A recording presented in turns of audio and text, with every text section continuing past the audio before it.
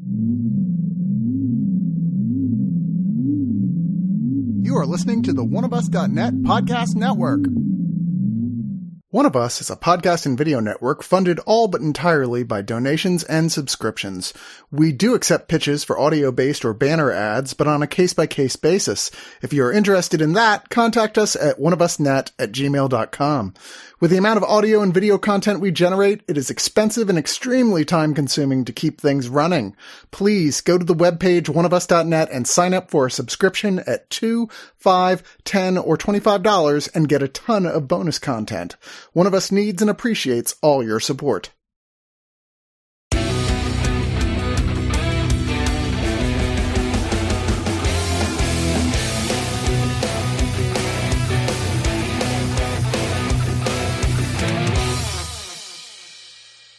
I'm here to scrape your mouth stones. Wonderful. Have you been forcing string? Seldom. Now wear the trash necklace. Okay. Now feel completely helpless. Okay. Oh, hello there. This is Bradley Martin, just reading over one of my favorite comics by Nathan W. Pyle, Strange Planet. That particular comic that you'd have to imagine the pictures of, since I can't show them to you, is called Mouthstones, and it's about a little alien's trip to the dentist. Luckily for all of us and Nathan W. Pyle, his comic series has been adapted to an Apple Plus TV series.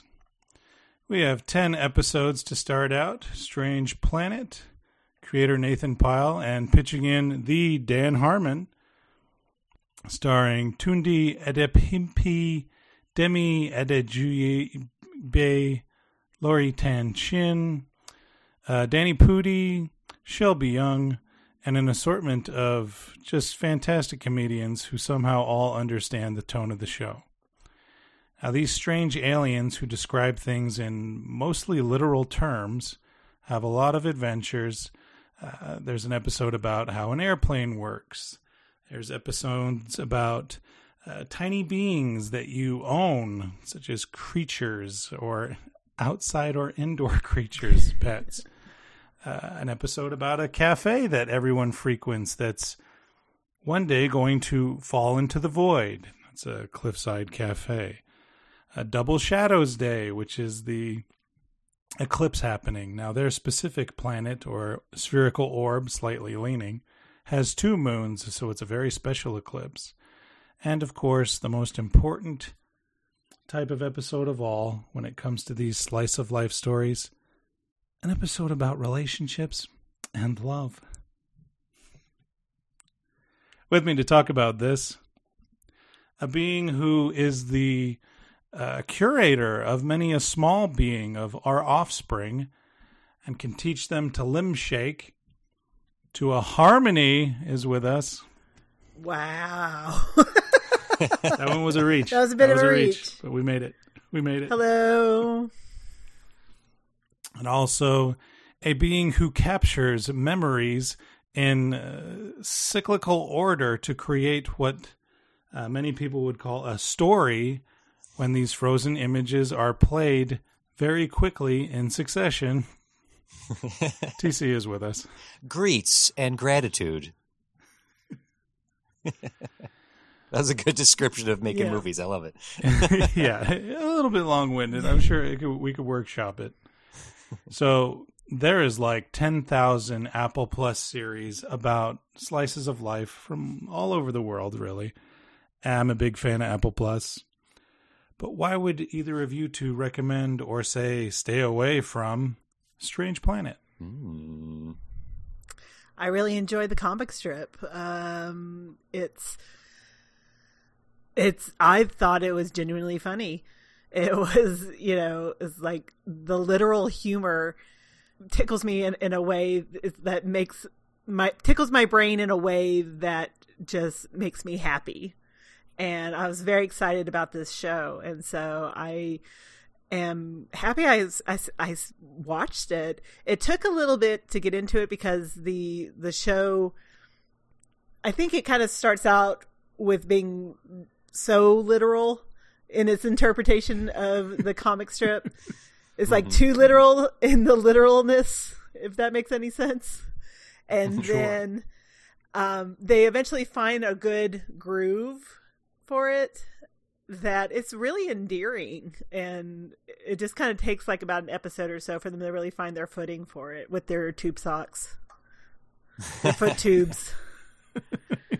I'm surprised how well this adapted to another medium, because the 4-panel comics that Strange Planet is, I'm in the same ballpark. I saw these come up time and again on Instagram and what have you, and they're always just these wonderful literal descriptions of mundane things, and it points out the silliness of our lives and how we, like you used the brushing your teeth and flossing, this idea of like, have you run string through your mouth stones? That sort of literal interpretation from these little, they're not grays because they're light blue, but these aliens perspective the of what we do. Slender Man looking aliens, yes. I'm a fan of the comics, so to see it translated to a show, I initially saw the title and was like, I don't know if I want to watch a new show.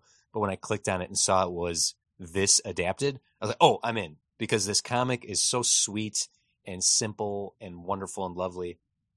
And I'm happy to see that the show found its footing in adapting it, because the first little bit, it does feel like they are translating it one for one, but I don't know, rather quickly it felt like it found its own voice, and that's the art of adaptation right there. If you can capture the tone and style and yes, the voice of original material and then turn it into a new medium, you can sink or swim. And I thought this swam very, very wonderfully as it expanded this idea of literal translation of things.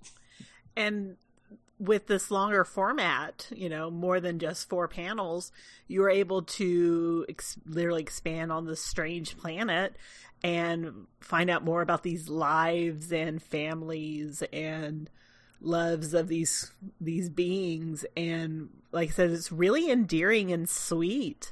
Yes. And yes. It's charming. It's just utterly charming. And coming from Dan Harmon, if you're looking for complex, outrageous Rick and Morty style deconstruction of life and all its meaning, this is the antithesis of that. Yeah. It's doing a lot of the same stuff that Dan Harmon explores in all of his material, which is very much like, look at the existence before you and question it and now be destroyed by it. Oh, the existential crises of it.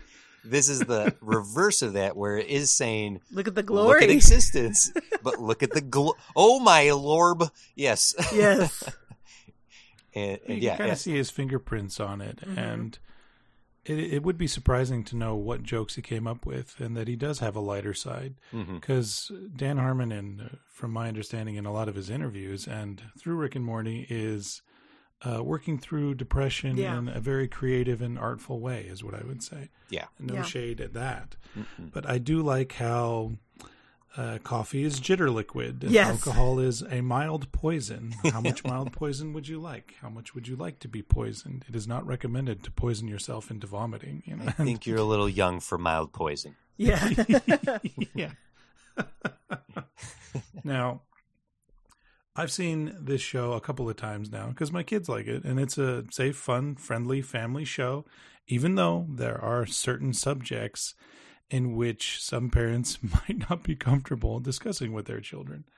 Like beings, when they grow to a certain age, or sometimes before then, will perish. And a kid will be like, what's that mean? And I've had that conversation with my kids before. I'm comfortable with it, and my spouse is comfortable with it. A lot of parents might not want to be like, death. They mean death. Yeah. You're going to die someday. Did you know that? Did you know that? A little extreme. Is there any topics that either of you two preferred over the other, or really made you laugh or even think? I really like the vibrating creature that made his eyes itch. The guy who did not want to ink the skin. I thought, tattoo artist. I don't want to be a tattoo artist. Basically, I want to be. I want to be a rap star. Like... Adolescent limb shake. I really felt heard in that, because Yes. that's very much my awkward teenage years of like your best friends and they're going one direction against you, and how do you stay friends when you're growing up and changing. And also honestly, what this show did really masterfully, all but one episode, it would weave multiple stories together. And the Right. transitions between story A and story B. The only episode that focused on one story the entire time was the birthday, the deception party. Deception Party. That was the only episode that focused on one story the entire time. The rest would interweave 2 or 3 sometimes, and then eventually started calling back to characters. And you see that there's like a season arc happening in the city with reoccurring characters, and it's sitcom. It's the tropes of a half-hour comedy done in such a really organic and we going to keep saying it, sweet way. I think that's where Dan Harmon's hand comes into play, because that guy knows how to craft 30-minute stories. If you're a writer out there or a storyteller, I highly recommend looking up his story wheel, because he broke down the monomyth into 8 beats, and he has this really great chart that he uses when he creates stories. And as a showrunner on Community and Harmon Quest and Rick and Morty, and I'm assuming on this, you can see his hand in crafting very coherent journeys in small ways for characters, which is perfect for this show, because all the journeys and successes and victories in this are tiny, but they mean the world, or they mean the planet to these people. Oh. Now, the show is pretty formulaic in a lot of ways, since you're talking about story beats. Generally a being, and none of them have names. You have to recognize them by the sound of their voice and pretty much their personality, which was difficult for me at first, because my attention is like scatterbrained all over the place in my house usually. But since I had the benefit of watching a couple of these a couple of times, I noticed Daniel Pudi's character was in several episodes, and the Careful Now Cafe staff and owner of that cafe really stood out after a couple of times. Like, oh yeah, I recognize you. I know what your through line is. The owner of Careful Now. She's like, yeah. I'm not looking, I'm lurking. I'm very sorry that I deceived you by listening to a song you meant to play by yourself. But now that I've heard it, the entire world should hear it. Yeah. What really impressed me about this show is it's very open about not having answers to certain problems. And each being kind of has their own personal take on how to live life, and no one is wrong or right about it. And that was kind of profound to me, especially for such a cute-looking show. Right? Yeah, the complexity of what they're discussing here, simplified. I'm fascinated, and I think it's cool that you watch this with your family, because I know you have varying ages within your family. Mm-hmm. And yeah, there are things in here that are a little more complex that you're asking to have a discussion about. But like the comic, which takes something and breaks it down to its absolute simplest form, and then seems and somehow creates this very enlightened look at it. That's what this show did really well, is that it did juggle all these very existential things in very kind ways. And very hopeful ways, I would say. Like, it, yeah, that restaurant's going to fall off the cliff like any day now. and they are all going to fall to their death any moment. The owner's kind of this kooky lady or kooky being, and they're just living their lives with her building, the guy who's just kind of barely keeping the building from tumbling. The contractor. Yeah. The contractor, thank you. I couldn't think of what his job was, but his job is just basically keep it on the cliff for another day, and he does that every single day. Mm-hmm. And they're just like perfectly happy. That's like his job. Yeah.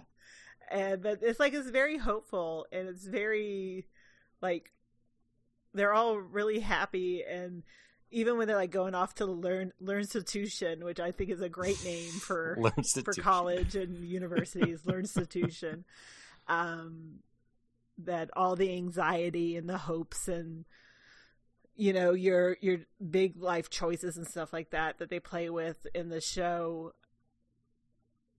It's not just, soul crushing, all it's not all just soul crushing, anxiety. It's, there's Right. always a kernel of hope. And I think that's what I really got out of the show.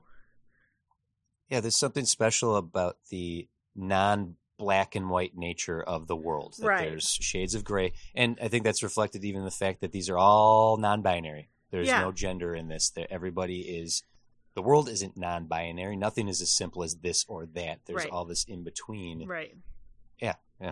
Artfully explored. Yeah. I really liked the character that was doing the song for the talent contest. Yes. The superfluous ability contests. Yes. And that they just wanted to do it for their loved one and their spawn. I can't remember what they called it. Their Offspring. Yeah, I like believe, Spawn though. And it's just it's all so sweet. It's all so sweet. It is. It's very sweet. I had trouble with the show at first as well because it involves a flying machine and great jokes. Like Yeah. the flying machine feels like it's fallen. It's not intended to fall. Not always. It's like, is it intended to fall now? I don't believe so. It's not performing as intended. And it causes a huge panic on the plane. The solution to that I thought was horrifying, and I was Just worried about. Everybody scream. Yeah, just scream. right. Everyone just scream. It'll feel better if you just scream. And I think maybe I missed the metaphor because I could see myself as it being writing up a very irritated and aggravated explanation of my feelings during the flying machine's departure, to whatever their Yelp is to an airline. But CEO. I often miss metaphors. Yeah. The Dear flying CEO, machine. I did not want to feel panic, and they told me to embrace it. 1 star. Very good. One celestial body. So let's carry that into our final thoughts. TC, would you lead, please? I've already said it once. I'll say it again. This is very sweet. This is such a lovely show. The animation is gentle. There's no hardness to this show. It's never loud or wild or insane. It's gentle and it's still funny. It explores our world and our lives and a whole lot of our insecurities and our traditions. And it does it in a way that it points out how silly it is, but it's never, ever cynical. It's actually quite comforting to look at our world and be freaked out by it without it being a nightmare. So the comedy is observational and all the performances are very real and grounded. This is just a nice, warm hug of a show. And I will come back for a second season. I'm so glad I signed up for this and gave it a watch because Apple Plus does make some really extraordinary things. And I don't know people, aside from Ted Lasso, I don't feel like Apple Plus gets any of the attention that Netflix or Hulu or Amazon gets. They're always just sneakily like, oh, you want like something really incredible? I don't know. Sign up for our subscription service, I guess. And I think this maintains the caliber of quality that Apple Plus keeps sneakily putting out. So I'm giving Strange Planets 4 out of 5 foot tubes. Very nice. A harmony. That's a amount of foot tubes. That's like the even amount of foot tubes. That's 5 foot tubes would be too many foot tubes. One too many foot tubes. That is the necessary amount of foot Yes. tubes that you and a companion would need. Gosh,